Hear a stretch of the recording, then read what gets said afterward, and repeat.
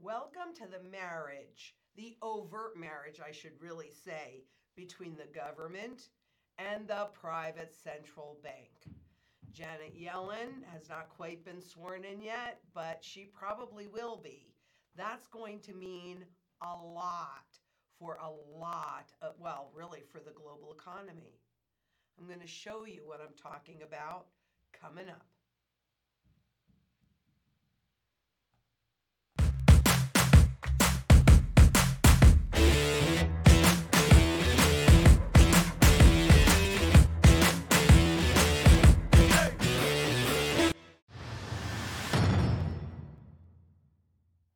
I'm Lynette Zhang, Chief Market Analyst here at ITM Trading, a full service physical gold and silver dealer. We want you to have this real money in your possession, and it's getting more and more urgent.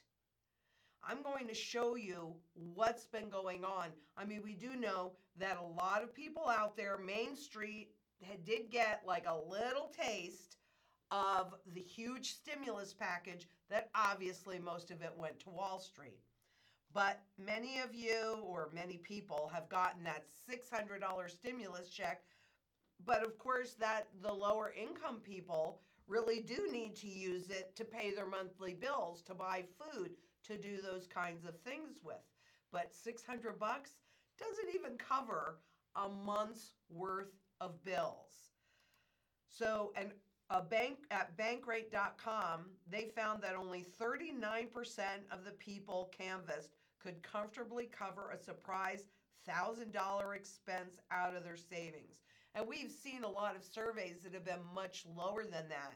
40% of the people could not come up with $400 for an emergency. And I think this whole past year, 2020, was pretty much of a big, huge emergency. But there is help coming for Main Street. We're going to talk more about this going forward.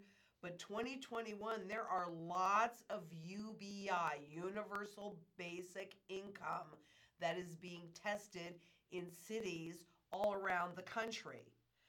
And part of that, UBI, I mean, it sounds good. Everybody should have a basic income without means testing, though that's not really how some of these experiments are going. They're really targeting the lowest income tier, which probably they should be. However, right now it's being funded by billionaires like Elon Musk and like Mark Zuckerberg, Facebook, because they know that the technology and the artificial intelligence will be eliminating a lot of currently low-paying jobs. And they also know, and so does the government, knows that after a pandemic, like we're still in the midst of, that public discontent rises. So they're going to have to do something about it. So, I probably did jump the gun, quite honestly, but UBI is on its way. How that will be funded? I got to say, debt levels are through the roof, as we know. We're going to look at that more. But, the reality is that we're about to get, that was just, I think, looking like chump change to what we're going to get. Now that it's pretty clear that the government is hand in hand with the private central bank. Janet Yellen now will have held both positions. She was the chair of the Fed after Bernanke, and now as Treasury Secretary. I'm pretty sure she has a lot of friends in high places. So here, at her confirmation hearing, what does she say? We should act big, because what we've done apparently is not enough. Wall Street heads higher after Janet Yellen says we should act big. Now, some are saying that she's just talking about the $1.9 trillion stimulus bill that President Biden is going to usher in, but I think it'll be much bigger than that. And look at Wall Street's response. I mean, I've shown you these Yardeni charts many times where the blue line is the central bank balance sheet and the red line is the S&P 500. And it's been pretty obvious going back to 2008 that they were pretty congruent, but now they're like 100% congruent. Why? Because so much of that new money, what do central banks know? Central banks lend and governments spend. So now that this is an over marriage, you can expect a lot of big spending, and maybe finally they'll actually do some infrastructure work. We've been talking about that, I think, pretty much as long as I can remember. I don't mean a few years. I'm 66. I think they've been talking about that forever. Somehow it just never manages to manifest, but maybe now it will. However, the chances are pretty good that the haves, Wall Street, the billionaires, the going into trillionaires will actually benefit much more than Main Street. I hope that's not true, but the likelihood of it is pretty clear. And what does all this money printing mean? Now remember, the Fed has touted that they did all that QE in 2008, and yet they could not hit their 2% inflation target. Well, look at this. This graph goes all the way back to 1875. And what the central banks did, this is the M2 money supply, which is not the broadest base of money supply, mind you, because they took that away from us in 2006. But it is at the highest level ever going back to 1875. You think this is really not going to have any inflationary pressure? I mean, seriously, have you looked at your food bill lately? Have you looked at any of your bills? Are they really as low as they were in 2008? That's so long ago, you probably can't even remember. But that's the truth. And we are experiencing greater inflation even now because this time the money created by the central banks, last time it just went into bank reserves and into Wall Street. So the inflation was held in the stock market and the bond market and the real estate market, all of which were targeted for reflation. When you hear that reflation trade, that means that they want inflation in those areas, and they were very successful at it. But they couldn't have gotten away with what they did in 2008. So this time, more stimulus, and I'm going to show you this in a little bit, but more stimulus did go into the hands of the spenders. And keep in mind, we are a consumer-driven economy. And the consumers, most of Main Street, have been having one heck of a time consuming. But this is the official inflation, CPI. And look at where it is. And this is from 2008. So to say that they haven't been able to hit their target is ridiculous. Anybody that shops and pays attention, and I did something on this not that long ago, showing that state by state, the average inflation, annual inflation, was really closer to 8 and 10%, not that 2%. But they have been warning us that they're going to allow it to run hotter. So when it goes above that 2% target, then they get to say, well, don't worry about it because we're doing an average and we expected this. I told you when they came out with that announcement, and I'll tell you today, it's just a justification, but most of Main Street will feel the worst impact of this inflation, just like they are now. And all of this debt, all of this money printing, has it actually stimulated the real economy? Because this is the monetary velocity chart, again, since 2008. And remember I said, I'm going to show you these blips. So this was cash for clunkers, right? And the little $600 stimulus check. So we got a blip up. Now, we've got a blip up here, and I want to point this out, because if you never ever go to any other charts or graphs, this money velocity chart would be the one to pay attention to. I cannot tell. So all of this created, just this little bit of this. Velocity of money is the number of times that money changes hands. So if I'm feeling comfortable in my income, then I'm more likely to go out and spend. If I'm nervous about my income, then I am more likely to save, right? So what you're looking at here is that people are not comfortable with their incomes. And of course, that started the level of debt that individuals, governments, corporations have to service has grown so much. That's why they have to anchor the interest rates at zero so that they can afford to roll that debt over, because we're going to look at that in just a second, because they want us to think that it doesn't matter. But, all of this has not been particularly stimulating, but you watch for this to go up in a pervasive way. Went up here, not as fast, but it was not pervasive. And so we got this. And you can see that it was downturning even before the crisis hit. Now we've got a pretty sharp upturn. What's going to kick it out of the park? Because this graph is going to tell you that the hyperinflation has begun. That's why it's so important. So you've got the links on the blog. If you only grab one link, grab it to that and go back, and you can sign up. They'll automatically send it to you every time they post the numbers, and that would be the one to watch to give you a heads up before the hyperinflation begins. But they do want us to believe that debts and deficits don't matter. Well, look, do you really see debts cutting back at all, right? This is the total public debt. There are even more places for debt. But you see that? No, what you see is every single time they hit a recession, that the speed at which debt is taken on grows even faster. And it is now exponential straight up. And we have the promise to go big. Okay.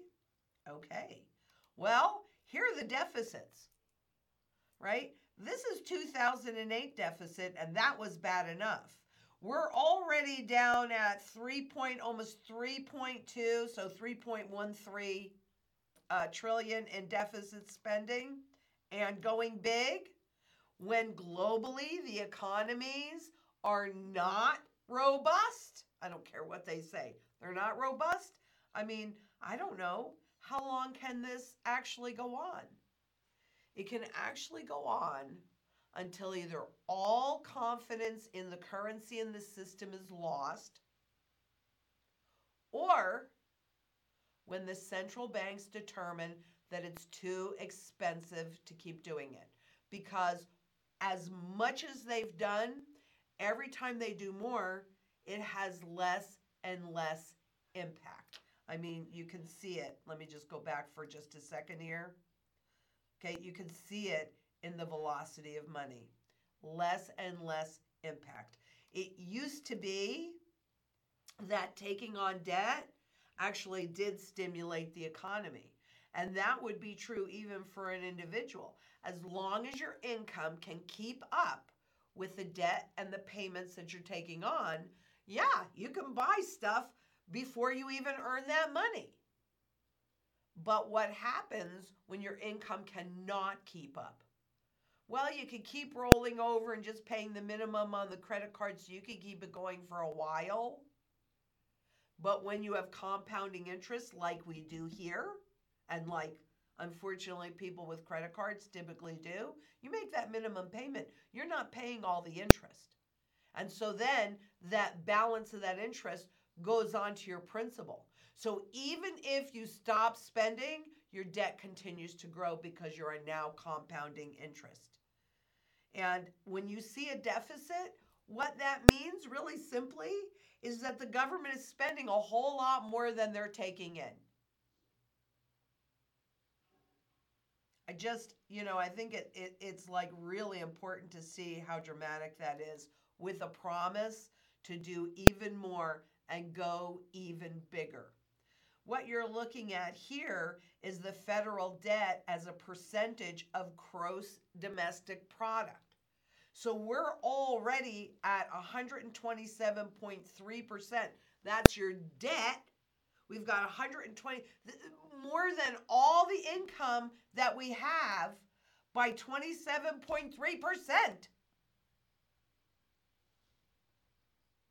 It could go on longer than you would realize because the Fed is buying so much government debt. And really what we've been experiencing is a soft form of MMT. At some point, they're going to have to let that go. And I want to talk more about that in a minute. But this is GDP for 2020 from a change earlier. Now, China is a little bit more than 2%, but they've got debt issues. They've got issues of their own. They are not clean in this. Here's the U.S., right? Here's the average world. So deficits to the moon? Well, until confidence is lost, as long as others will accept your debt, etc. But here we are. This is from today's, while I was working on this, this came up in my feed from the IMF, International Monetary Fund, which is made up of 189 countries' central banks and treasurer and secretary of the treasury, right? And this is uncertainty in the world. And from this blog, although uncertainty has come down by about 60% from the peak, right? This goes back to 1996. At the onset of COVID-19 pandemic in the first quarter of 2020, it remains about 50% above its historical average. And what I really want to point out, and I should have written this in here, but this is 2007 and earlier, 96 to 2007. And you can see that most of it, other than the U.S. recession and 9/11, Iraqi war and outbreak of SARS, have been below that line. But ever since the financial crisis in 2008, you've been pretty much above that line. So if there is complete uncertainty in the world, what do you think a shock is going to do? And after all, you guys, I have just gone through the financial stability report from the Fed, and we can see all of the uncertainties and the fact that the banks can't even handle one shock, although, hey, they rated really well on their tests in June. Yeah, great. And they can pay out, a lot of them can pay out dividends and do stock buybacks again. Woohoo! Because they're so safe. Not according to that report. And when uncertainty reigns, you want to go to a flight to safety. Now, what I'm showing you here is spot. What I really want you to understand is that spot is a contract. Now, they've been talking about, and I'm going to do more on this too, because a thought occurred to me this morning. I don't know why it took me so long to think of this, but it did. And I said to myself, because I was listening to CNBC and I was listening to them talk about, how you're not really hearing very much about gold anymore because it's all going to Bitcoin. Well, I never tell you to buy gold because gold's going up because Wall Street determines whether or not it's going up or down. You need to have physical gold, physical silver, and some fiat cash outside of these markets because we are going through a reset. Now, I'm going to be doing something more on it because I pulled the data. I just have to kind of put it together on central bank digital currencies. And I want you to think about this for a minute because gold gave the public a way to hold the government's toes to the fire. And central bankers too. I mean, if you didn't like what they were doing, you simply took your Federal Reserve notes and converted them into $20 gold coins. And they were allowed to run together between 1913 and 1933. So 20 years they were allowed to go together as they were putting everything into position. What do the central banks want? They want a completely digital system. That's what they want. So Bitcoin came out in March of 2009 when they started the QE.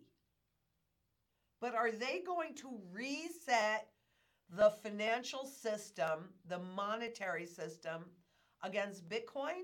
No, they're not buying Bitcoin. What are they doing? They are ferociously approaching central bank digital currencies.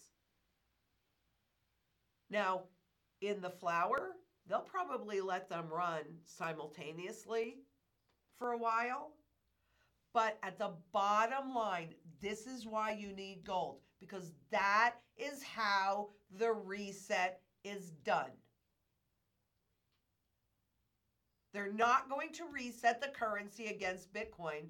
They're going to reset the currency against gold. That's how they do it, because this has real, tangible value having use across the entire global economy. So I'm not saying don't buy it, but understand that what you're buying is a Wall Street contrivance. You are not buying a true monetary asset. So if you do, great. I mean, it's certainly going up. It's certainly gathering a lot of attention, and Wall Street is certainly participating and creating some level of a floor underneath it right now. But I would say the same thing that I would say in your stock and your bond portfolio. Make sure you're properly diversified and you have that gold to cover any intangible assets. And not because Wall Street says it's worth more or it has a lot of room to run. I mean, it's cheap and it's easy to manipulate the visible price of gold. But at the end of the day, this is all about the reset. And they don't and they won't be resetting the currency against a private cryptocurrency. They're going to be resetting it against physical gold, just like they always have over 4,800 times. And as a very wise, for a minute anyway, past Fed chair stated before he became Fed chair, in the absence of the gold standard, there is no way to protect savings from confiscation through inflation. There is no safe store of value. That was true when he said it back in the 60s, and it's true today. And if we go big enough, or even if we don't, all this new money that's sloshing around in the system, we will be getting UBI. We're going to have to get UBI. And when people feel comfortable that they're going to have that, I've heard 2,000, I've heard 4,000, I've heard 500, whatever that number is going to be, when people feel comfortable enough that every month they're going to have those digital dollars deposited in their FedNow accounts and they can go out and spend them, they will. So make sure you pay attention to that monetary velocity chart to give you an indication of when the hyperinflation has begun. But you should not be waiting to see if the current turn up is pervasive. You need to get everything in place today. Food, water, energy, security, barterability, wealth preservation, community, and shelter. That's my personal mantra. The gold and the silver take care of the universal barterability as well as the wealth preservation. They need to be the foundation of every single person's portfolio. That's your wealth insurance. So can I have the reminders? Yes. This week, aren't I with George this week? Yes, I am. The Rebel Capitalist Show with George Gammon on Friday. And we're going to do it the regular way with Zoom or Skype. Next week, I'm going to be back on with Patrick on Silver Bullion TV. And before I get with George on Friday, I probably will have we're going to have a lot to talk about.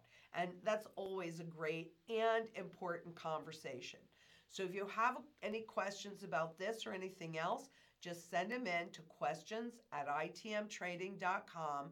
And or you can even ask, if you're working with one of our consultants and you have a question, you can ask them the question and they'll pass it through. So until next we meet, keep in mind that it is absolutely critical that you protect your assets. And here at ITM Trading, we use the Wealth Shield. And we're working really hard on creating the materials that'll help you understand it, but it's simple. It really is. If you just talk to our consultants, they'll explain it. But just keep in mind that shields that actually work are made of metal.